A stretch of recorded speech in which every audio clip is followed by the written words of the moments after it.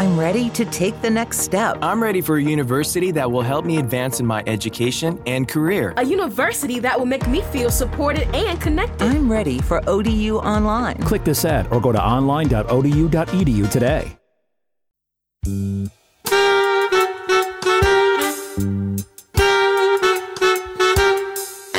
Live from Tully's Bar in the left ventricle of Waterford City, it's Snug Chats.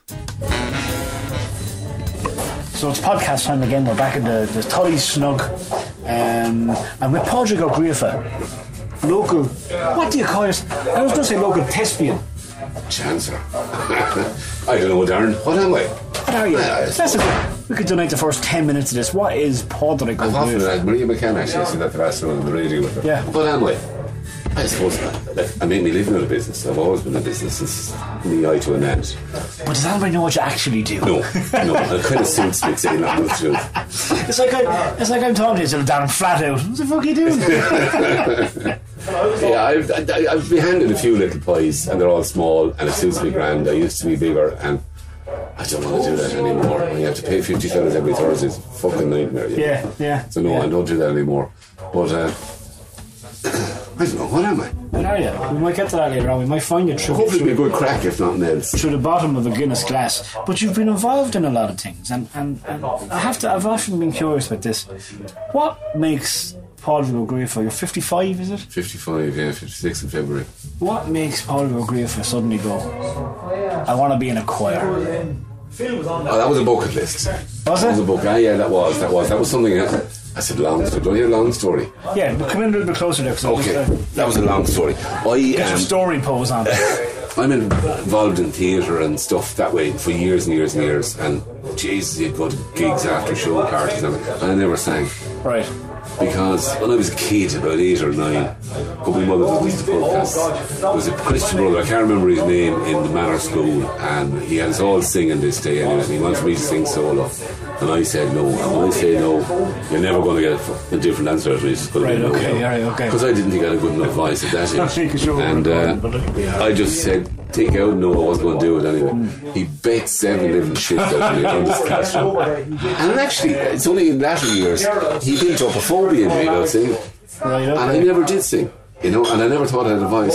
So when I hit 50, it's kind of that kind of an age. My father died just shortly afterwards, and I said, right. And I actually made a choice. I'm going to retire from doing a lot of voluntary stuff. Yeah. I actually made a choice. I'm going to pull back now. I'm going to have some me time because it's been 30 years, maybe 35 years. Yeah. Do a lot of stuff and an awful lot of stuff. Charitable, fucking work, you name it, and I've been family suffer from it. I can say it now and so I decided to go and do a bit of me time. And the choir or sing was one of them. I wouldn't say you're a soprano, eh? I am no soprano. I'm bass. I'm as bass as they come, as you'll know. I love a few points in me. Barry White, but no, I'm fascinated. I like it. But to me, though, you're saying that you want to calm down, but then you join a choir, which involves a certain level of it's kind of counterintuitive, I know, yeah. No, but this time it's for me. I've done a lot of shit in my life, I suppose, and it's been for other bodies or people, and I'm doing things, And this was saying, this time I'm going to do something actually for me that I want to do. To be selfish, maybe it was. I didn't intend to get morbid, right? But just for a second, I'm just not morbid as such, but I'm kind of getting fascinated myself lately with the idea of how we would like to be remembered. Yeah. Do you ever think about that kind of thing? I do, in the sense of, I think that's all there is. Like you're a young man, right? You're a young man, so it's a long way away to think, but. In the sense of remember, because I meant that point today, is that I think that's all there is left of us is a memory of us. If you want to get into religion, I get it wrong, but I don't think there's any afterlife or anything like that. I've always felt that way. So yeah, to be remembered. But I mean, I wouldn't be one for putting up a plaque for myself or a bust or a statue. But yeah, it is important, and I hope in my life I'll have made a mark in some small fields and what have you. And I don't think that was the driving force ever behind me doing anything. But yeah, I do feel we live in a community, be part of it, be active in it, you know. So that's probably. I don't know if that's the question you're asking. Well, I don't know. But see, this is the thing. The idea of these podcasts is that we have a chat, right? And that whoever's listening, the poor unfortunate soul, I imagine they're either pounding the streets of Tremor Road, or there are people listening in the gym and stuff as well, you know, or they're like at home in bed, lonely, and they feel like they're sitting in the snug with us. I'm having a Yankee White IPA, and you're having a traditional Guinness. We briefly spoke earlier about the fact that you haven't indulged in the craft, but my idea is that we're just chatting. Yeah. But now I feel like you're a bit of a fascinating man. I feel like I'm going to fall into the interview situation at some point. All right, okay. So you don't want to do that. You don't want to do that. Well, it's not that I don't want to do it, but I feel like it's going to happen. And I'm going to I'm okay with it for a minute, right? Because I want to ask you, because in fairness, when you're having chats with people that you haven't seen them in a while, sometimes you're asking questions. What are you most proud of, apart from family, God, that's hard. in the last 55 years of your life? That's a hard one. Jeez, that's a hard question. Most proud of. Admit pride in public. Absolutely, yeah. Proud of. I'm kind of a doer. As I said to you earlier on, I don't like talk. Yeah. I kind of like to get up and do it, you know. And in my youthful arrogance, I was a great man to jump into the hugest, biggest tasks that nobody would face. Right. Because I never fucking saw that side of it, you know. You just go, should we do this? And you run into it and you get it done. And the Panto, like myself and Kenny got it going all those years ago, and I had a great grow for the Panto. Yeah. I'm proud of that in the sense that it was against all the odds we did it, and we kept it going, even though at times it bored me in the latter years because it was just the same old thing every year. But proud of it, I don't know what I'm particularly proud of. I'm still alive, actually. I'm proud of it. You've been alive. I did a good job of killing myself several times through excesses, but do you think you're a popular man? We all like to think we're popular, don't we? I mean, I have a few on the hate list. I hate my guts, but I think you haven't done anything worthwhile if people don't hate it. I've never set out. I mean, I've never set out to do somebody in, and if I have, it's because they give me a good reason. But I've never. No, in business, my hand is my bond, and only lately I did something else that cost me money because I gave my word. So I wouldn't be out, but I'd do you if you did me first. You know, I would do you. But no, Darren, I don't know. I don't know. You were saying, and excuse me now, because this is going to be an interview for a few minutes until we delve to the bottom of a pint glass and we start waxing lyrical about shit. But you talk about diving into things head first and not really thinking it out fully. You ran in local elections. Yes. What was the thought process behind that? None whatsoever. That's the straight answer. The only thought process was my father was involved in the PDs, and I kind of had a grudging respect for him in a way. And Mary Harney forked me plate one day in the Doolies. I always laughed at that. I'll have that. And she said, took a fucking carrot off my plate. The only thing was left on it. But I did it on an impulse, like I do most things in my life. I live in the now. I'm not yesterday, I'm not tomorrow. I live in the now, literally. And I just said to them when they were looking for a candidate, I said, should I do it for this? I said, you know. Now, timing was awful. Right. Comedy and theatre, and fucking awful, the timing. I went for the PDs at the time. But I must say, I had a ball. What year was it? Fuck if I know. Was it 94 or was it? Around 94, 95, around mid-90s. So, sorry, it was election 91, so it was 96, would it have been? Probably around then, yeah. 96. A great story about that was the day after it, I know exactly what I got. I got 179 first preferences, Darren, right? Right. Now, that's fairly fucking awful, right? I went to work on the Monday. The fella called Andy Halligan met me. He worked with me at the time, and I said, well, Andy, how's it going? I'm good. He said, I heard you're taking up darts. I said, how's that, Andy? There's some chance to get the other fucking 80 in darts. But here's the thing, right? But sorry, can I just say to you? Of course. I love the campaign trail. I had a fucking ball for 6 weeks, out every night in the freezer. Knocking on doors. I really enjoyed it. I got a bit of grief, but you get that every day in life anyway. But I really enjoyed it. Just meeting people, because I like people. I'm a personable person. I like people. Right. Okay. That's okay. Did you feel that if you were to go now I wouldn't. But I'm just saying, if you were to go, the next election is 2018 or 19, and 19, like it is. You get a lot more than 179. I probably, if I was more clinical about it, I probably would, yeah. But I don't think I'm cut out for a chance. I met Charles Neal a few weeks after, and he said to me, Griff, he said, you'd have killed somebody in that chamber, he said, in a week. Yeah. And I probably would, because it's too much talk and not enough action. And in hindsight now, I was terribly naive in doing what I did, because you all are as a small little cog in a very big engine, and you can't really do anything. See, what little I know of you, right? Is a tiny little story about a recent situation in the council. We were talking about Somerval, right? And Barry Monaghan had a say about Somerval, and then the councillors had a pop at him, and some defended him. And one of the councillors kind of said, "I think it's disgraceful what people are saying about you. Great efforts, well done, and blah blah blah. I applaud you, Barry. I applaud Somerval, and blah blah blah." And then 2 weeks later in a meeting, he was talking to Somerval as being a disgrace and a waste of money and all that. And there's people incredulous in the room saying, "But I thought you said only 2 weeks ago." Look, that's politics. I'd imagine if you were faced with that, there'd be violence.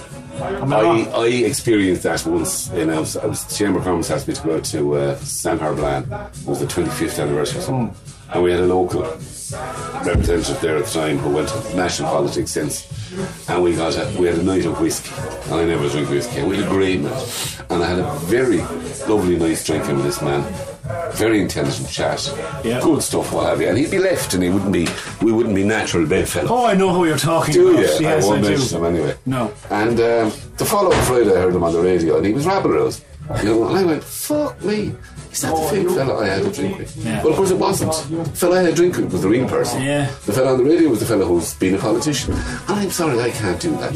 I don't have a political bone in my body. I must have been off me fucking rocker thinking about politics. Because I have to call a shovel a spade. I couldn't double talk. It's interesting that the public don't know too much about what goes on behind closed doors. Yeah. The Panto Society, because when we're recording this podcast, and I'll do my utmost to release it before Christmas, we'll talk about Christmas for a second. First of all, what started the Panto Society? Why did the decision come about? Lust for life. Lust for women. Lust for women.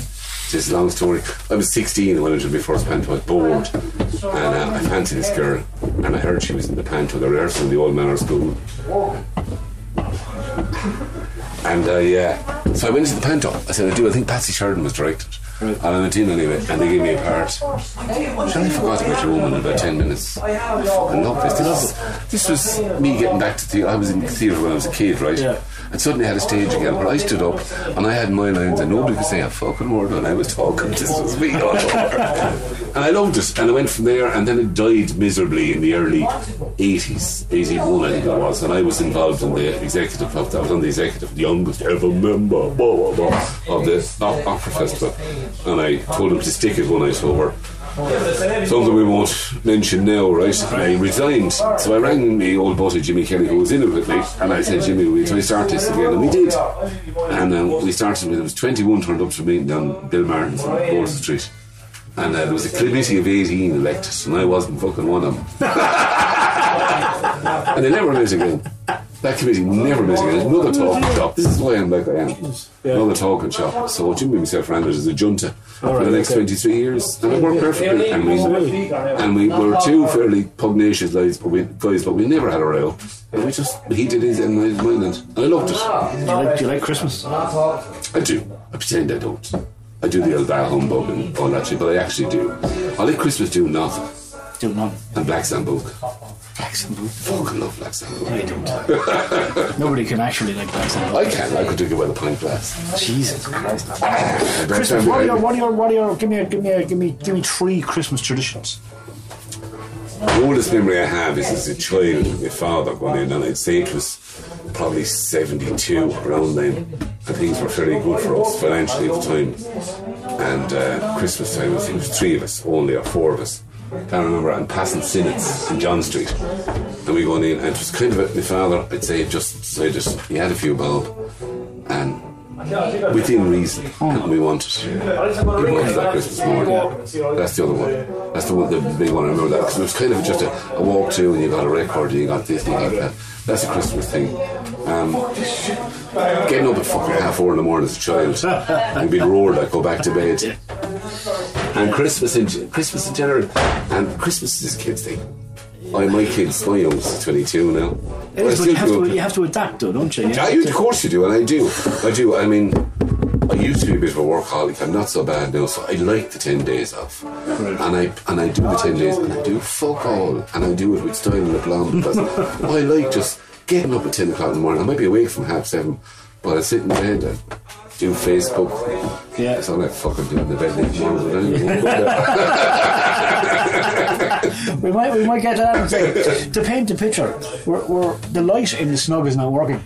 Right. So we're sitting by candlelight in the snug here, holding hands with a couple of bogies outside the fucking door. Oh, beauties! And but the thing about Christmas, right? I was writing a thing for the Christmas Supplement the other day. I was writing about what was I writing about? The hypermarket and the different things that used to, you know, people in the trolleys in the hypermarket and they're filling with like the big packs of Tato and the big 2-litre Cokes and the big tins of rolls and stuff. 2-litre Cokes, they go flat. Yeah, I don't know. Why would you buy 2 litres when we can get the big 24 cans for like whatever it is, €8 or €9 now? Like, you know, cans of Coke is the only thing to drink. It's Coke. I don't know what, it's a fallacy, I know, but a can of Coke tastes like nothing else to me. You used to be taught that it was the bottle. But here's my belief, right? And I've written about this, and I'll see if you'll agree with me here, okay? Modern life is rubbish. Go on, yeah, that's a statement. You're not going to leave it there, are you? Well, think about this, right? And I want to see if you can expand on this for me. Like, going back a little bit, and maybe I'm looking back with rose-tinted glasses, right? And again, I apologise for the noise in the background. We'll try and fix that afterwards. As I said, lots of fucking bogies. But you had pub leagues, right? Yeah. You had singing pubs, right? Right? You had, to a lesser extent, I say lesser extent, but I mean that in terms of importance, looking back, the Light Opera Festival, all that kind of stuff, tops of the town, right? You had fucking tins of roses as opposed to little plastic. It didn't taste like grease. Yeah, exactly. But it seems like, you know, but I look back on that and I think there was fucking things free in Cocoa Pops and cornflakes, you know. There was just more sense of giving and community spirit, and all that stuff's gone to shit. I explain or discuss. You're suffering from the nostalgia bug to a degree, and you do suffer from that. I do. You do. To a degree, you're right. But Darren changed utterly. A Terrible Beauty is Born. We've gone through, I mean, I'm a generation older than you, or near enough, but there has been a massive, technology has changed things massively, and they're all fucking stuck on screens. I was in La Fontana Saturday with Mary for a bit of grub, and there was a woman and obviously her mother beside us with 2 young kids, 7 and 8, that kind of age, stuck in the phones. Yeah. They never said a word during the whole thing. Now, if it was my father, they would have been fucked into the River Shore. That's what would have happened. He would have just caught him, and no matter what they got, thrown into the River Shore and said, "Don't ever do that again." Sit down there. Yeah. So there is an element of that, and there's also of kind of sensory saturation. There's so much available now. Yeah. That like what you got was you got a fucking dandy or something. And it was, wow, you got it once a week, or a bean, or whatever it happened to be, or a wizard in my day. Foster, was it, right? And like, it was just, wow, all your surprises were that day, there and then, that was it, and you wore it out. Yeah. But now it's on demand, you know. So it's good that you can get things on, but I've talked about this before, the fact that if you really, remember when you wanted a song? Yeah. And you heard it on the radio or whatever. Yeah, or you had to find it somehow, source somehow. You might go to Sinners or KG Discs and say, look, and even sing the song, so he'll tell you what it is, and then you get the order it, come back next fucking Friday. Yeah. You know, but now and it's a favour to get it for you, because they're always obnoxious pricks working in record shops. And don't forget I did that for you now. And I felt that because I worked harder to get it, I appreciated it more. But whereas now, like, was I used to walk up and down. I tell the story about Emer Powell all the time. She used to work in Strand Electric video shop. Yes. And she was fucking ignorant, so she was, right? Nothing has changed there, right? But she's a lovely fucking woman. But fucking hell, she scared the life out of me, like, you know. It was sorry, you grabbed that bag there. We're not taking another drugs out of it. Fire away. So or the bogies got the shit bag. too. yeah. But so Emer, lovely woman, right? But when I tell a story, she's sick of hearing it from me. Yeah. But you'd be in Strand Electric and you'd be walking up and down browsing. That was your browsing. Nowadays it's through Netflix. But anyway, with Emer, she was at the video cassettes with her back to me, you know.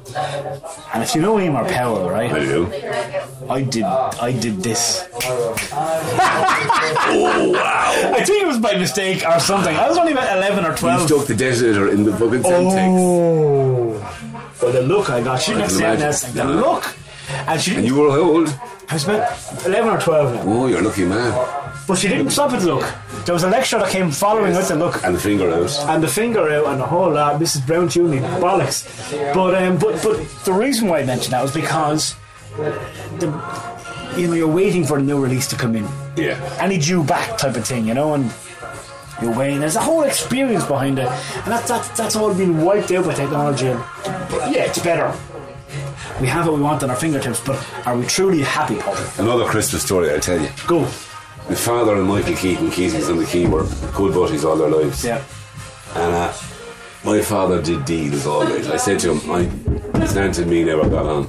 I was about 11 or 12, and I said, Christmas, I want stereo. And this is all the days of the monos, the timber monos. Yeah. I want stereo. Right, he said, you can do such and such a job on Saturday, and I give X amount, and you come up with half, and I'll come up with about 80 quid at the time, right? For this thing. So got me 40 quid together, and we went in Christmas week to buy the stereo at Keating's on the key. Michael met at the door, and Michael put his hand on my head and he pushed me to one side as if out of the way. Well, Paddy, I was going to have a chat. And the young fella's looking for a stereo. Never mind what he wants to say. There's monos down here, they're great value. He's been down, you know. I say I was about 11 or 12. I mean, the first time, Michael now was a kind of, how'd I say, an imposing man. You didn't stand up to Michael too handily, you know. Like yourself, Patrick. Possibly to a degree. Go on. And it's the first time in my life that I actually made the decision. And I said, excuse me. And I put my finger on his chest and I said, because I was as big as him at the time, I said, I came in here for a stereo. If you're not going to sell it to me, we'll go up to Storlongs. How old were you?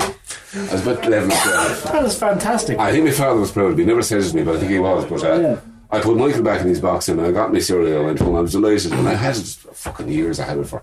But that was the thing. The stereo is what you needed. You know? Yeah. And I'd be embarrassed to tell you the fucking records I played in that for the first few years. Go on. Oh, jeez, Johnny McAvoy. That's all I could get. We used to empty bins at the time for. Was it RCA were making records over in Christendon? We used to empty the bins. And we had a bin truck service at the time, first one in town. And I used to go on after school, like hopping with the drivers, we go over there. You get all the LPs, they'd be rejects. But it was all there'd be too much fat on the outside. And you trim them off with the standing knife. Right. The playground, I still have a few of them at home. Jesus Christ. Yeah. I don't know. We fucked out all them machines, those press machines. After years later, I remember we got the job of cleaning the place out. They'd be worth a fortune today. But okay, right. I'm going to give it 3 years, right? 1986, 1996, 2016. 1986. I was 2 years married. Right.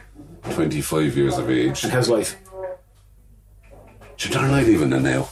Honest to God. Come on. Life was tough. We were just starting to move into Viewmont, I think. Life wasn't tough. I was working my arse off. I was working probably 14 hours a day. Right.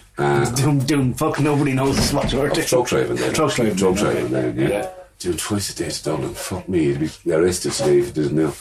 And I had my first kid, I think, at that stage. Yeah. Didn't know it for 5 years, but I did. And what was I doing?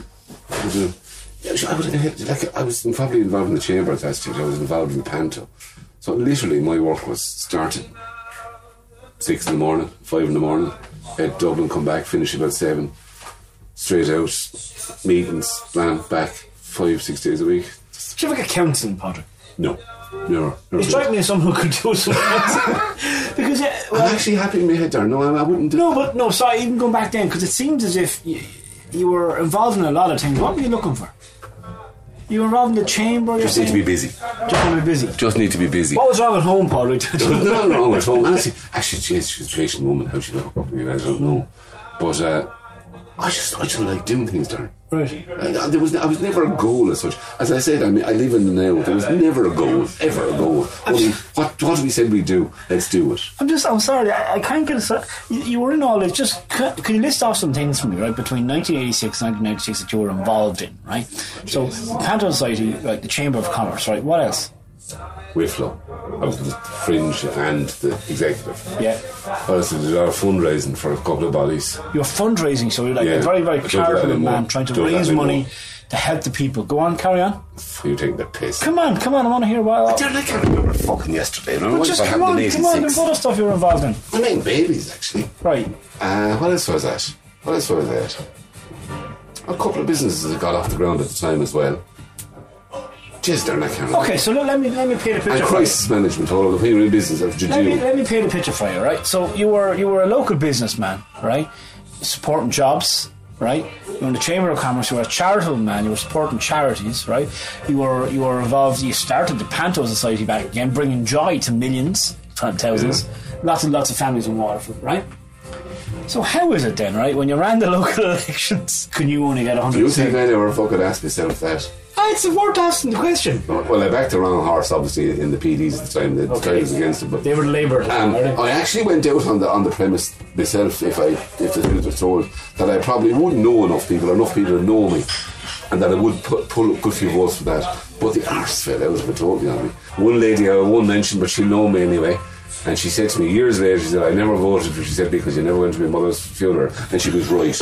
And no, on this one I should have been there. Right, okay. I should have been there. That was a fuck up on my behalf. So she'll know, if she's listening to it, she'll know what I'm talking about. But no, it was a good lesson in humility. The other great story I had that, my brother-in-law asked me, a couple of nights after the thing, we'll go for a pint Friday evening. I said, we'll go for a pint. Tony's Australia now. So of course they were made him in ones. We had a shitload of beer. We ended up in Parliament Street sitting in the grass eating a kebab each, and the dribbles going up our elbows, chatting away. 12:30 at night, and this old couple walk up Parliament Street together, and your man looked in at me, he just went, "Good night, councillor." And I must say, that night, drunk and all as I was, I went, Jesus, I think I dodged a bullet there. I think I did dodge a bullet there. Because in fairness to the lads that means, I actually do admire politicians a lot of them. They have a shit job and they have no life. No life, you know. So I'll never run for politics again, because we all have skeletons in the cupboard, you know. And I have fucking national proteins in mine, like, and I ain't showing it to no one. Thanks very much. We traditionally take an ad break. What's your favourite shop? Well, there's never been in Waterford. Garrigan's. Tobacconists. Where was that? Smell. Garrigan's is where Gallagher's have the chemist now. Man, I used to, in my pretentious prick days in Mount Sinai, I'd go down and get my 20 Galois. Or Gitans. Well, the first half of this podcast was brought to you by Garrigan, so we're back shortly for the second half. The second half is brought to you by Sinnott's Discs and Tapes. I noticed at Billy's funeral last week, actually, and Jay. Was he there, was he? Yeah, he looked at his Hale and Hearties ever. Jesus, that's fantastic. That's fantastic. The Sinnott's on the Sinnott's where it always was. I used to love the going up the little staircase to get to the videos upstairs. This is the Johnstown one now. Johnstown. Sorry, the Johnstown one. Did you know in George's Court? Remember that one? No, George Street. I can only remember the one in Johnstown and then the one on Michael Street. Was that all? Yeah. George Street, Patsy Ryan ran that one. Patsy. Yeah. Now, when it came to Snoid, Patsy had the market cornered. He was the archetypical fucking fella. That person. You want Willie Nelson? And he looked down his nose at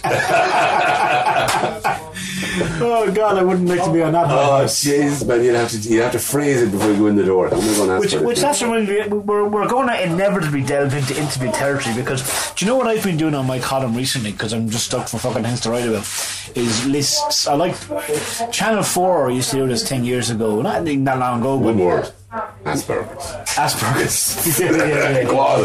But yeah, exactly, yeah. But no, they used to do this thing where top 100 movies, and they'd count down the list, and you have a B and C list celebrities to be chatting about them, you know. But it used to be a very festive thing, you know. So I the last 2 weeks, I have done my top 10 kind of music and songs, right? Believe it or not, my number one, and it wasn't really done in order of number, right? But I put number one Irish Stew by James Last, right? Not for the song, but for the memories that I have associated with James Last. Music is that way, though. Yeah. To me too. It's as a caption in time. It's what you remember from this. Yeah. You know? So I'm going to put you on the spot with that shortly, which are top 5 music, right? So you can have that in the back of your head, and the stories made them like with them, right? But I was saying about Sinnets. I sound like I have a point here now. Where was I going with that? I haven't a clue. We're talking about upstairs in Sinnets. Smell a cigar. Do you remember smell a cigar? I do, yeah. I do, yeah. I always love that smell. That's why I probably smoked. Yeah. I always remember, even as a kid, I remember going to my father and Noel in Buddies, and you go in and he just kept speaking in this stale cigar, and I used to smell. And Noel always smoked a good cigar. Always smoked a good cigar. I can still smell it. Yeah. I could tell you the layout of Sinnets now, just walking into it, and. I used to love the old video cassette covers, the big huge plastic. It seems to be a waste of plastic. There's so much plastic on these things, and it folded out and the video slotted into this case and slap, Police Academy. But I was from that era. I was from the 80s and stuff, so I've no idea what it would have been like in the 70s. I was born in 1980. Right. What were you doing in 1980, Bonnie? Everyone. Funny, I remember back in it'd be late 70s, a little Fiat once. I know, my mother, I purlined an old Betamax car cassette. Not Betamax, what was the one before? Betamax was no. Yeah, not 4-track, the big cassettes. I can't remember the name of them anyway. Okay. But this fucking thing, they were tapes like videotapes, went into a car, right? Yeah. And it was spring loaded, so you went so far, and then this thing would snap like a fucking Doberman and suck it in, And we used to go off, a load of us were drinking in Jeff's, and we used to go off every Sunday morning. I'd always be the ring leader. They were older than me. We'd go off, we'd go to Wexford for a spin. And essentially the spin was, we drive down to Wexford, maybe go to Adamstown or down to Liscarty, and we drink our way back, as we all did in the 70s. Right? Yes. And of course these tapes are non-existent anymore. This is a true story. And there'd be 5 or 6 of us in this Fiat 131 Mirafiori estate, right? And it's all we were down to this stage, because I think they're stolen actually, and the tapes came with it, right? We were down to the best of Tammy Wynette.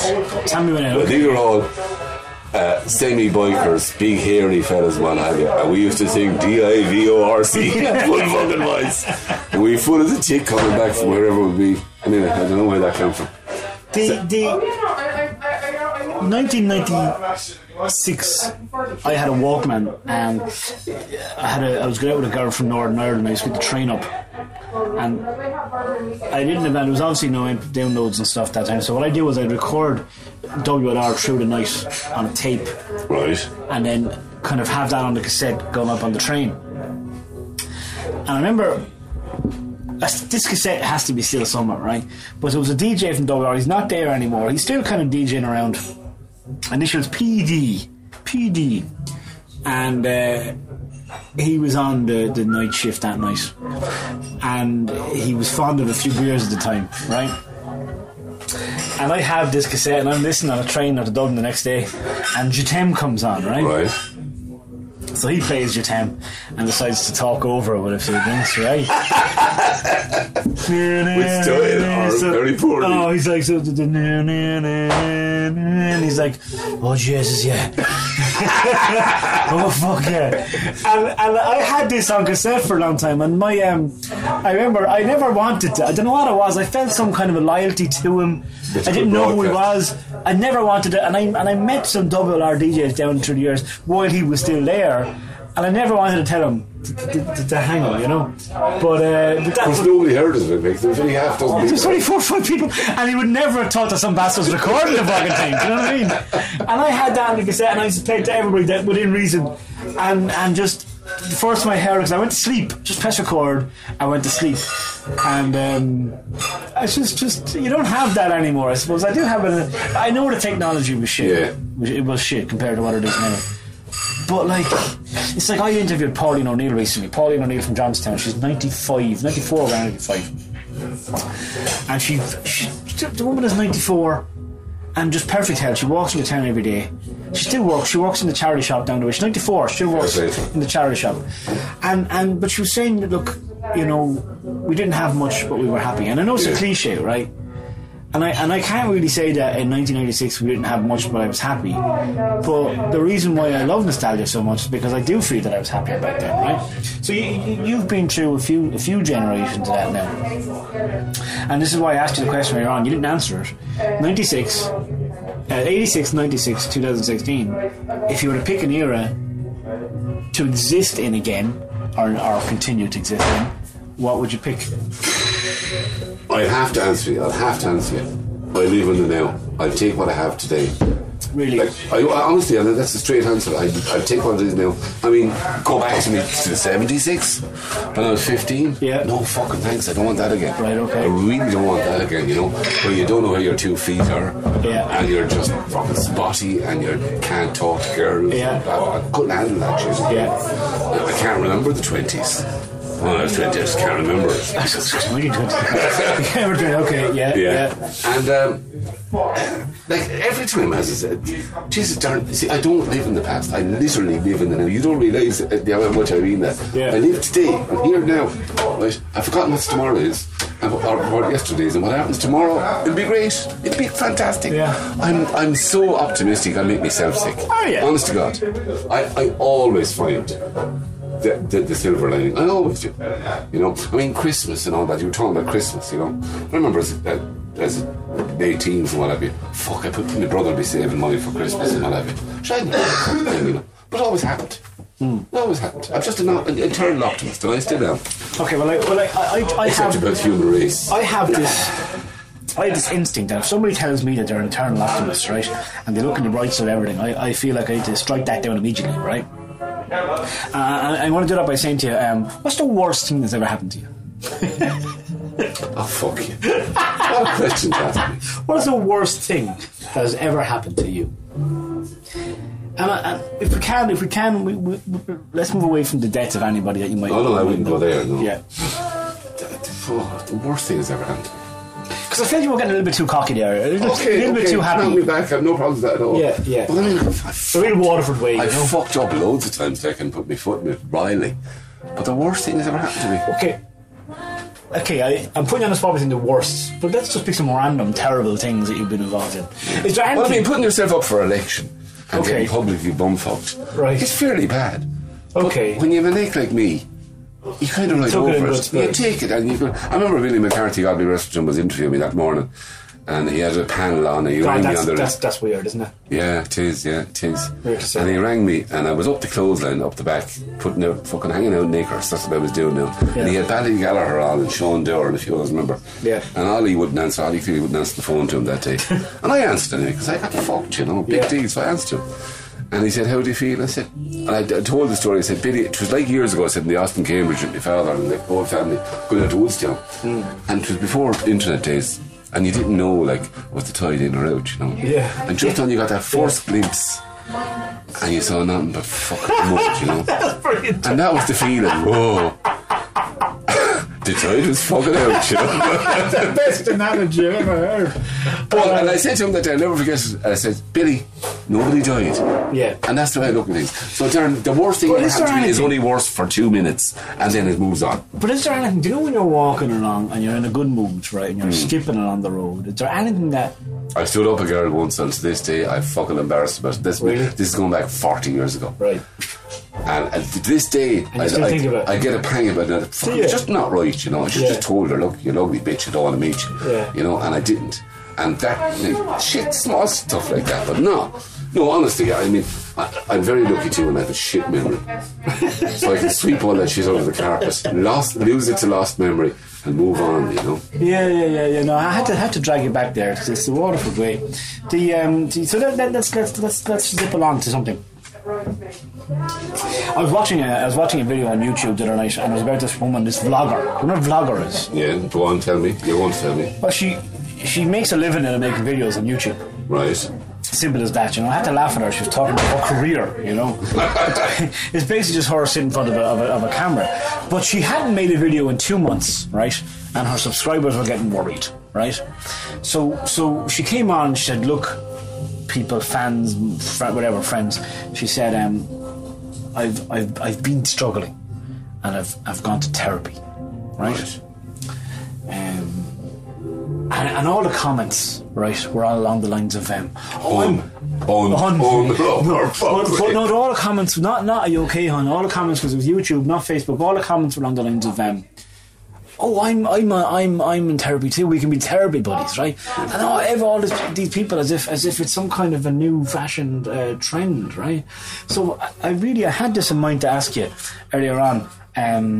Do you think depression and mental illness is a modern phenomenon? To the I have to be extent very careful here. Because I'm an optimist. Yeah. Because I'm really trying to drag you down, aren't I? I know, yeah. And because I'm probably a bit OTT as a personality and a character. Yeah. I could end up classifying myself as a good kick in the fucking arse syndrome, you know? Okay. So I have to, and I have some family experience of it, right? Yeah. So I've had to restrain the real Porrick and handle it as an adult. Yeah. Right, and I've done that. But for me personally, I did a counsellor and all that. It's not for me. Right. Because I can't even conceive of the thought of it. But does that make any sense at all? It kind of does. Drink is taking over now, you see. Yeah, that's the point. But I have to think that, again, you know me, I am too nostalgic for my own good. For someone who's only 36 kids, I am too obsessed with stuff in the past. But at the same time, I don't remember any of that even in my immediate past. Which I had is a the buddy 80s, 90s. committed suicide many years ago now, and it hurt me hugely, and friends of mine, but I particularly took it very bad. I was drinking with the Jordans to half 10 on that night, and he went on and on because he was exhausted in the back of the car and he killed himself. And I bet the shit out of myself mentally for the guts of 20 years. Right. And well, in the end, I hated him, I loved him, I hated him, I did all that. But in the end, I realised, fuck all I could have done about it. Yeah. I possibly could have been a bit more receptive, what have you, but it wouldn't have made any difference, I think. He made his choice and he did, and I've got over that. But I haven't, it's still there. I'm feeling emotional even now. But, so what I'm saying to you is, I'm respectful of it. I hold back my effervescent personality when I smell this around me. But personally, I don't understand it because I'm just fucking a bully by nature, and I'm just let's get up. Oh, we're off. I'm a morning person. I fucking Hail Mary for something I don't know, because I'm singing in the morning. First thing, 6 o'clock in the morning, I'm singing and shouting, and hey, what do you do today? You know. Yeah. Irritating content said by and large. Well, it's admirable. It's admirable. But the reason why I asked the question, I didn't ask the question to drag the arse into the conversation, right? I asked the question because I was genuinely interested in whether or not people are just in the whether in the 60s and the 70s and 80s and 90s did they just kind of go, oh look, that was a bad day, I'll just brush myself down and get on with it. Are they now kind of saying, oh, that was a bad day, it seemed to be another bad day, maybe I should be looking into this? 15 years ago I was in California with friends of ours that one was Waterford, and they were bringing the dog, I think, to the psychologist at the time, right? No, I was going around. Did you say they were bringing the dog to the psychologist? I did. I just said that, right? And I remember going to a party, and I was the first time I was ever in California in my life, and I was all excited about San Francisco and California, and all that's great, you know. And I went into a party in their friend's house, you know. And I had to smoke a fag at the back of the house. Yeah. You know, and I felt it was a fucking joint to say something like, but it's a cigarette, and I know this is 20 years ago. Yeah. And that is where we've gone today, in my opinion, in the Ireland of now. that everything is overanalyzed. Everything is a potential problem, and saying maybe sometimes you want to pick Johnny up off the ground, wipe the snot off his nose, put a bit of fucking iodine on his knees and let him run off again, you know. Sometimes I think we overanalyze things and we go, there's too many people wanting to help, where sometimes people will get up and go on, but the opposite is also true. That's all I'm going to say, because I'm just not qualified. I'm too fucking optimistic to be involved in this conversation. That's okay. Well, let's move forward to what we're dealing with now. Facebook, right? You're on Facebook. I saw you liked that little thing I put up last night. All right. Yeah. You got that dig, you did. Yeah. Don't miss much.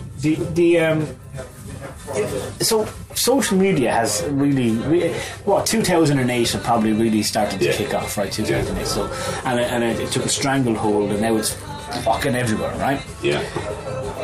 I have to ask you, what do you hate most about it, and what do you like most about it? Same answer to both of them. Stupid people. Right.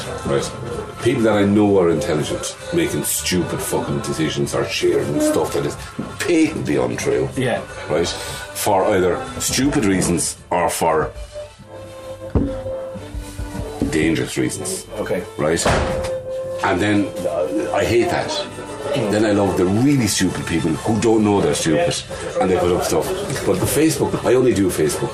I glance at Instagram, I lurch now and again, and I don't do anything else because it just takes too much time. Right.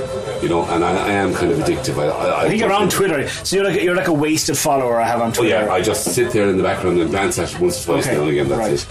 Okay. It just takes too much time, Darren. You're in the media, it's grand for you, but it takes too much time, and I'm a fucker. If I do something, I do it 120%, right? Yeah. So I do Facebook, I enjoy it.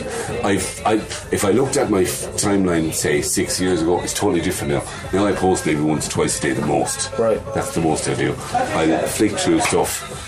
And with the way algorithms go with Facebook, you don't know what you're going to be fucking looking at each day because they're robbing stuff and feeding and you can't see them, you know. Yeah, I look at it. I have close to 1,000 friends on Facebook now. And what do you see your feed? 6 or 8, 12, 15? Yeah, I'm like, these people are not. It's fascinating, really, because when I started working with News and Star, I started to accept more people when they were adding me as friends, just because I thought maybe they have a story. Yeah. I told them they didn't have a story; they just wanted to fucking have a little notice, right? But so more and more people, but I don't see any of their stuff, and I don't see. And then when it comes to the time where I'm getting rid of people, I kind of go, oh, I remember him. Why don't I ever see his stuff on Facebook? Why don't you? I don't understand. It's obviously the algorithm they're writing. That unless you're interacting with them, they just drop into the background or something. I don't know what the story is. Yeah, but they shouldn't mix it up every now and again. But I enjoy, like everybody loves to diss Facebook and whatever. I like Facebook and I use it for what I want to do. I keep in contact with people. Yeah. I cynically use it to push shows I'm involved in now and again. Yeah. And you watch people and laugh at them. Can I tell you another thing? Yeah. And this is because I've only 3 pints. I mean, that's the reason I'm admitting this is we all like to get likes on a little clever or nice photograph or something. We all like that and we don't admit it, but we do. Okay. You look in and you say, let's delve into that for a second, right? The need. It's close, isn't it? Well, I think it's on the spectrum. The need and desire for likes is affirmation. Affirmation has driven social media into the stratosphere. Without doubt. So it's like this is. And we're all guilty of it. Oh, absolutely. This is why fake news is on the rise. So people obviously looked at it and kind of go, right, okay. So fake news is on the rise because people are fucking thick. Well, sorry. No, you're right. But Moldova is the biggest generator of fake news. Fucking Moldova. Yeah, but 16-year-olds. You can say people are thick, right? But you can't blame people. Initially, you can't blame people when a website called Breaking News. Look News. at Facebook. I can understand how you can Breaking News 365 comes on with a link that says, "Oh my God, Beyonce's dead," right? Yeah. And then all these young ones Praise the fucking Lord. That's a big coffin to get her ass into. So all the young ones share this, right? And you kind of go, does nobody anymore kind of go, hold on, I'll Google that first because I don't really recognise. Just look at who provided the content and Google it then. And that's all you have to do. That's it. And I wonder, do they ever think to themselves, Jesus, it's a wonder I never heard about that. Beyonce's now, in dead. saying that, I've been condescending here again now. But I've been sucked in at times. Right. You know, I've been sucked in at times. By what? But I can't even remember specifically, but you read something, oh jeez, that's terrible, you know. And then 2 hours later somebody said that's fucking false, you know. Yeah, well, did you debunked Emer Powell last night, didn't you? Did you? Sorry, Emer, I'm making a habit of that lately because When people start sharing shit in my life, there's two choices. Yeah. You either debunk them or you unfollow. Yeah. So, I mean, we don't want to unfollow on Emer. Why are we giving Emer so much grief here? I am giving her so much grief. I am, and someone's going to tell her about this. Can I just you take out that finger and give me that mammy like I am. I'm scared. I saw her in town today. She was looking radiant, by the way. She's wearing a lovely winter fucking thing on her head. But which.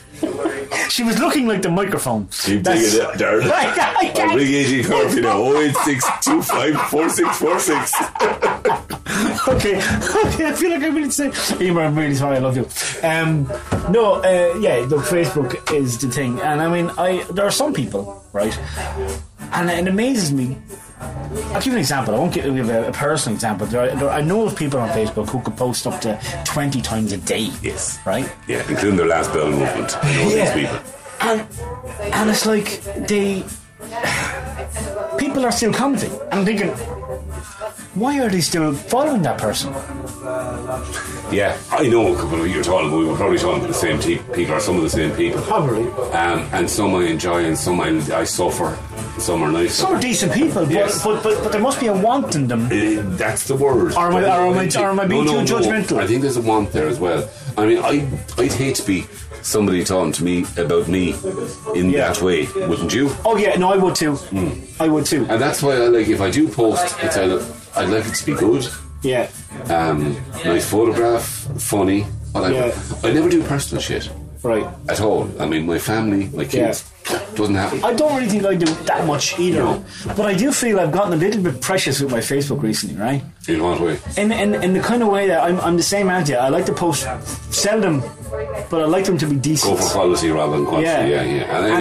And sometimes what happens is someone might say to me, when you share this, and I'm kind of like, I don't really want to share. I don't want to be, Would you be friends with the pub? No, that's going to upset my stream. Yeah, I'm the same. One of my, I have. Do you have any morning routines? Like I have a morning routine where, and it's social media. Much younger. But one of them is kind of social media based, where you go from you check your Facebook, and check your email, check your texts to see what. Because I like to go to bed early these days. It could be 10:30, 11 o'clock. So a lot of people are still awake between 10, 11 o'clock, and they send you stuff, And I've written about this before in a column that if somebody who was dealing with depression rang me at 1 o'clock for some advice, you don't fuck off. It'd be silent. I can't hear it. My phone's on silent, right? But so I got the morning. One of the things I look at is a thing called Time Hop, which shows you what you posted on that day on Facebook a year ago, 2 years ago, 3 years ago, 4 years ago, 5 years ago, right? So I'm going to grab my phone, right, live. So my Time Hop for this day. My most popular post, right, in 2010. This is not your opinion, this is your no, this is opinion. It says 2010's most liked Facebook post, right, was why does Mr. Tato have a phone? In case Johnny Onion rings. Oh my god. Yeah. That was your most popular. So 6 years ago that was my most popular post. So that's how far How does Darren feel about that today? I'm not sure. I kind of still think it's funny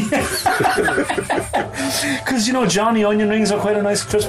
But so that'll tell you. So I checked to see what I posted, and it's funny. I have a bit of a tradition because I every Christmas Eve I post the same track from the Muppets Christmas Carol. Right. Kermit the Frog singing "After All, There's Only One More Sleep Till Christmas." And I do like, obviously, there like some people support that and stuff. So I do like that element of social media. Absolutely. So we'll move on for you don't have to do these in any order, okay? So it's 5 songs, right? So don't feel under pressure to have a favourite. Well, I didn't give him much chance. But so 5. Now, this might be our favourite, but don't worry about order because I feel that's a lot of pressure. So the question is the song and why it's selected. In no order. Tom Waits, Kentucky Avenue. Okay. Right? It's just it's from my youth. It's just a fantastic piece of nothing. And if anybody knows the words, they just make no sense whatsoever. Okay. But it's like we were talking about earlier on, it links so many of my senses together in memory. Okay. And I can just remember so many flats and smoke and empty cans from that song. That's one of them. 4. Probably Wavelength. This top 5 was brought to you by Golden Discs. Very golden. Fucking old and golden. Yeah. Probably Van Morrison with the Vic in Tremor, and it'll be anything from Wavelength, anything from the album Wavelength. Okay. And that's in the late 70s. Joe Hendry. How are you, Joe? It would have been out there. Paulie would have been still there. It's the old Vic now, before any you would have known it. Okay. Great buzzing spot. It would have been a kind of counterpoint to Jeff's in Waterford. Yeah. But they'd be cooler and some more. And I was kind of half accepted because I lived halfway between the two of them. Okay. Half accepted. I wasn't a real blow in. Great spot. That'll be anything from particularly Wavelength, that album. It's particularly good summer, I remember as well. It came out. Jesus, you're putting me on the spot now. Other albums. We spoke about it on Facebook the other night, actually. It will be anything from Blood on the Tracks. In hindsight, you're right, and Desire 2 is a wonderful album as well. That is a time, 75, I was 14, 15, really getting into my music.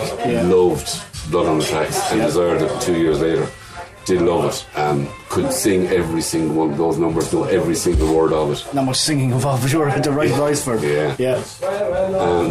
He actually had a voice then, in fairness. In the late 70s, he had a voice. We're being rained on. We're being rained on by beer mats. Could be anybody, really. Anybody with adoring fans outside. And what else am I going to tell you? Two more. Two more songs. Two more songs. Opera. Funny enough, opera, as in light opera or musicals. I shouldn't have done. I met Mary. I was 17 when I met Mary. And where did you meet Mary? I met her. I brought her down to the Fla in Ennis, I think. Her cousin. I was friendly with her cousin, Anna Morrissey, Eamon. A big, hairy man. He's still the same to this day. And he had a cousin. He said, "We're going to bring our friends with a friend, and we're going out to the Fla in Ennis." And she was a bit of alright, nice little thing, small little woman, nice little woman. Right. And I kind of marked it on the future, but I met her coming down to Johnstown one day. Small woman, nice little woman. Yeah. And I stopped, telling about arrogance. This is a fucking arrogant I wasn't. Okay. I was 17, driving a Scots truck, delivering concrete all over the county. And I pulled up and I saw her walking, and I pulled up and I said, "How are you doing?" I was 17, she was 20, so it's a big gap at the time. Yeah. And I said, "Would you like to go out Friday night?" Just stopped, wound down the window and said, "Would you like to go out Friday night?" I only met her and she hated me fucking guts. I know she did. I was a pompous prick. And I brought her to Brigadoon. It only comes out once every 100 years, if you know the story, right? Yeah. It's a fairly shit show, but I enjoyed it. I brought her. That was the first time I went, "Where did I come from this?" Oh yeah, music. Yeah, sorry, just a second. And then it would be Mac and Mabel. Okay. Anything from Mac and Mabel. Alright, okay. Or actually, Malta Music Society are doing. What are they doing? Tell me. They still do the Man of Mancha. Another Mancha. Wonderful show. No one, I love stuff. So, Darren, it's like you said earlier on, it's like emotion. Music, it depends on the day. Like, I have a Nora Jones number, I particularly remember a particular sequence of things happen that just goes, wow, yeah. So it can change from the humour. It's like litmus paper. So we're brought to, you've got one more. I've got one more. And inevitably, because it's the last one, you might think that it's the most, your most liked song or your most treasured song. It doesn't have to be. It doesn't. With me, just give me one more. With me, it isn't. With me, it isn't at all. Give you another song. What the fuck would I give you? Have you got a funeral song? I'm morbid again, but I'm obsessed with funeral songs. Funeral song? Yeah. No. If we were to... Billy didn't get a round of applause when I was at the church the other day. I was a bit disappointed in that. Oh, yeah. And because Donna kept singing and what have you, people maybe didn't do it, but I thought Billy deserved a round of applause because he was a theatre man. Yeah. And that's traditional, as you know. Oh, absolutely, yeah. All the bosses, you go to the door. Yeah, you should have started it. Yeah, but you never want to do that, do you? No, in case no one follows. Yeah. It's like I've been a prick a lot in my life and felt like one, so. It's like when you go to a show. I hate standing at the front of it, and I'm sitting in front of the theatre, and there's always that question: do you give a standing ovation? You don't, really. It's unless fucking ridiculous. Unless it is. Nowadays. I know. And Mary baits me next, I won't stand up, you know. Yeah. And it was a lovely show, you know. But a standing ovation, I'm too fucking fat and too big to stand up. If you're going to do it, it's going to have to move me to get me standing on my feet, yeah. And there's very few that you see that'd be that good, you know. We give it now for Jesus Christ, the blowjob. For everyone. I know that, yeah. It's kind of, but I was asking, the reason why I'm asking about the funeral song, because just say for example we approach these scobies outside for being scobies that they are, and we get in a bit of fisticuffs, we're on produces a blade, it severs your. I know it's getting graphic, but anyway, there's no more product, right? And your funeral song. That was a very strange way of getting to that. You have done that about that. What? Have you done that about your funeral? What you want to do? No. Yeah, I keep threatening to do it. I haven't done it yet. I'm going to do it. Apart from the funeral music, I reckon I want a production company. Yeah, I've been to a few now where people left thoughts and people handled it badly and put on an LP down the back and scratched it. I said to my mother recently, I said, if I die, right, and if you put a Man United jersey on my fucking coffin, I'm going to come back and haunt you. I don't want to be associated with Man United. White flowers with Dad on it. I'm not going to do that either. Thanks very much. I just. But my wife often says to me, I often say, don't bring me near a church and what have you, you know? Yeah. And she says, write it down. Yeah. Whatever you want, that's write fair it down. enough. Well, you can record it here if you'd like. But music, I'm no business. But music-wise, do you know what song I heard the other day and I just thought, fuck me, that's an amazing song. And the man recorded it while he was riddled with AIDS. Freddie. Yeah, the show must go on. Ah, Jesus. Did you see his documentary again repeated on BBC 4 this week? No. Oh, darn. I love it, man. I love the whole band. I can fall into a vortex of music now and I just listen to their stuff. BBC 4 BBC 4 even did a 2-hour documentary on it. It's just superb television. But about a superb subject. I must check it out. Yeah, it's wonderful. Actually, I watch, that's the other thing on Facebook, they're all on fucking TV. I don't know how some people get out of bed in the morning. There's so much TV, you know. Massively. I watch BBC 4 and probably RTE now and again because my wife's watching. That's the other reason. I don't watch it. I have a box at home that seems to have 27 ITVs. Yeah, I have one of them too. I don't know what the fuck that's all about. Yeah. But I've started getting back into... of shit, actually. Oh, fucking horrendous. I've started getting back into books recently. I'm a binge reader. 3 months, nothing. 3 months, nothing. Favourite book? Actually, you know what? You want to hit Lord of the Rings. No. Really? Without a doubt. But I'll do 13 first. Okay, favourite film? Soppy Out. Kevin Costner. What's the film? Oh, let me guess. A soppy Kevin Costner film. Yeah. Oh, just give me a second now. A soppy Kevin Costner film. You asked me a question, I'm giving you an answer. I know, but I do like quizzes. So I feel like I'm being put on the spot here. We're on 80s. Yeah. Kevin Costner, 80s movie. Shite, give me a clue. Field of Dreams. Oh, Field of Dreams, right, okay. Love that movie. Yeah. Simple, it's soppy, it's all that, but I just liked it. Music by, I think it's James Horner who died in the plane crash last year, but that's a good film. Yeah, that's a good film. It's good, it's as a film to go. But there's loads. See, again, Darren, you asked somebody, it's like these quizzes you're talking about, the best 100 songs ever. Yeah. They're just... But it's all very personal, though. No, not even that. It's time specific, it's what you heard last. Like last week I was listening to Sinatra, Songs for Swinging Lovers. Not a bad album, not a bad track on it, right? Absolutely fantastic. Yeah. But I was bored of it last week. Oh, okay. Just couldn't listen to it last week. But I'll pick it up in 6 months' time and I love it. My favourite album of all time is The Jazz Singer. Yeah, Neil Diamond. Yeah. Fantastic performer. Did you read about Luca Bloom and the film? No. Diamond Mount? No. Did you not read about that? No. Oh man, this is some story. And this producer in America last year decided to make a film called Diamond Mount. Right. It's about Neil Diamond impersonators. 15 of them, right? Okay, right, yeah. And he's started making the film about these impersonators around this. Yeah. And he heard this song on the radio one day by a fella called Luca Bloom called Diamond Mountain. Yeah. And I had the link and he rang Luca and he said, would you mind if I use this song? I said, no problem at all, no. So after the end, Luca and the hot man about his grand few bob will come in, you know. Yeah. So then 6 weeks later he said, would you come over? I said, and talk us through this. So I got this fella to sing the song and Luca came over and he got it. It was grand. Yeah. The next day he got nominated for a fucking Oscar. Luca Bloom? Yeah. This is Christy Moore's brother? Yes. Right, okay. And he's up this year for a nomination. I didn't know that. For an Oscar. For Diamond Mountain song. How did I miss that? A.K.A. Jesus, Neil Diamond. Have a look at it on the net. It's fucking superb. That's pretty one of my favourite. I love the album, but my favourite lyric of Neil Diamond is did you ever read with the frog who read being a king? And it's very simple, but it's and for a small man, what a depth of voice he had. Oh, fucking amazing. Yeah, no, I always loved. But that was when I was a kid. It was uncool to say you liked Neil Diamond. I always loved him. It probably still is, but my dad, who was a huge influence in everything that I did, he tells me stories. I often bring my father over to the house, right? last Saturday they brought him over for some drinks and some food, and I stuck on the Waterford Youth Arts Johnny's Rules OK, the J. John's Park thing, right? Because I brought over in previous years for Ballyblick and won the Barclay, and all they do is sit and watch and they kind of go, oh, it's your man, look at your man, I thought he was dead, or this kind of stuff. So what is it then about nostalgia, memories? Why do we tend to subconsciously delete the shit and keep the... Because who wants to remember shit? Maybe that's what it is. It's simple as that, John. Who wants to remember shit, you know? Yeah. I mean, it's like all the summers were sunny when you were a kid. Yeah. You know they were, but they weren't, Dan. They weren't, no. Because I was 35 then and they were shit, you know? That's a good point, very good point, yeah. You know, nostalgia is a thing of the past, like I'm afraid it is, you know? And, but we all do. We all just jump into it. I'm a bit more cynical about it. I prefer now. I really do prefer now. I don't do all photographs, but I prefer now. You know, this is me today. And then I remember my father saying that to me one time.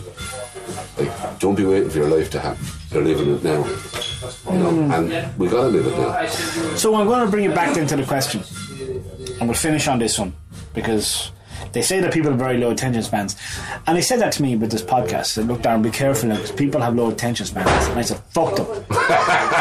If they have low attention 45 minutes, that was the trick. Yeah, well, any more than that, you lost it. If they have low attention spans, I don't want them listening in the first place. Okay. So to the 4 people that are listening to this, right? I want you to answer the question, because I think it tells a lot about a person. I think it's nice to have it for posterity. I do want to know, first of all, the piece of music, because music is very important to you and it's very important to me. And we were both at Billy McCarthy's funeral recently, and it was a beautiful piece of operatic music playing Joe. I don't know the piece, it was lovely. Either way, but it was really fantastic. And part of me kind of was a little bit sad that it wasn't bit at the end. And but can I ask you, have you got a piece of music that you'd love to be your exit music, as in like a film, the closing credits? Actually, the first piece I mentioned to you, Kentucky Highway. Okay. You know why? Why? Because it's fucking nonsensical. Like you. But it works. Is that your point? It's just, that is my point. It's nonsensical. Yeah. There's no thought out pattern to it. But the voice and the music become the instrument. Yeah. And it's just a lovely sound off the top of your ears. For that reason, and yeah, probably that piece. I'm going to throw that out. There's millions of other pieces, but just throw that one there, okay? Because I think that these podcasts, I think the best way to listen to these podcasts is with some drink yourself. Maybe if you pretend, if you can sit like a drinking game, if you can sit at the start of your podcast and start drinking when we're drinking. By the time you get to this point, I have no idea what point it is now. You're kind of on the same wavelength that is, right? So I want to ask you another question before we finish up, right? And that question is, if you were to sum up life. Sum up life. Fuck, we're getting deep now. If I were to sum up life the way I live it, or the way I've done it, there's no dress rehearsal. That's what I'd say to you. I know it's glib, I know it's fast, but there is no fucking dress rehearsal in this life, lads. You gotta just live what it is. This is it today, the now. That's it. Don't, like I've seen people who are waiting for this to work for them and that to happen for them. Fuck off, lads. You're in Tully's today having a pint. This is your life today. Live the shagging thing. Don't be waiting around for shit. You know? Paul Griffith, thank you very much. Thank you, Darren. To find out more about upcoming Snug Chats, visit facebook.com/Snug Chats.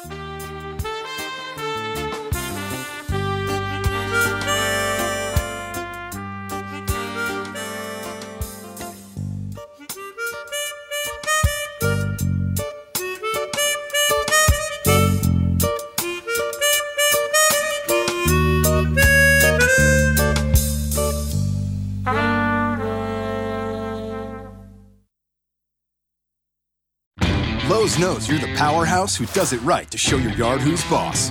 We do it right, too, with innovative Craftsman string trimmers featuring Easy Start technology for simpler pull starts. And because you can swap out one attachment for another, you can get more done with just one tool. Shop now and add a new trimmer to your arsenal with a Craftsman 2-cycle gas string trimmer for just $99. When it's time to take on the yard work, do it right for less. Start with Lowe's. Offer valid through 3/20. See store for details. U.S. only. The Starlight Lounge presents An Evening with the Progressive Box. Moon, yeah. That's Hugo, tickling the ivories. He just saved by bundling home and auto with Progressive. Gonna finally buy a ring for that gal of yours, Hugo? Send her my condolences. Hi-oh! This next one's for you two. There's a burglar in my heart. Thank you. Progressive Casualty Insurance Company and Affiliates. Discounts not available in all states or situations.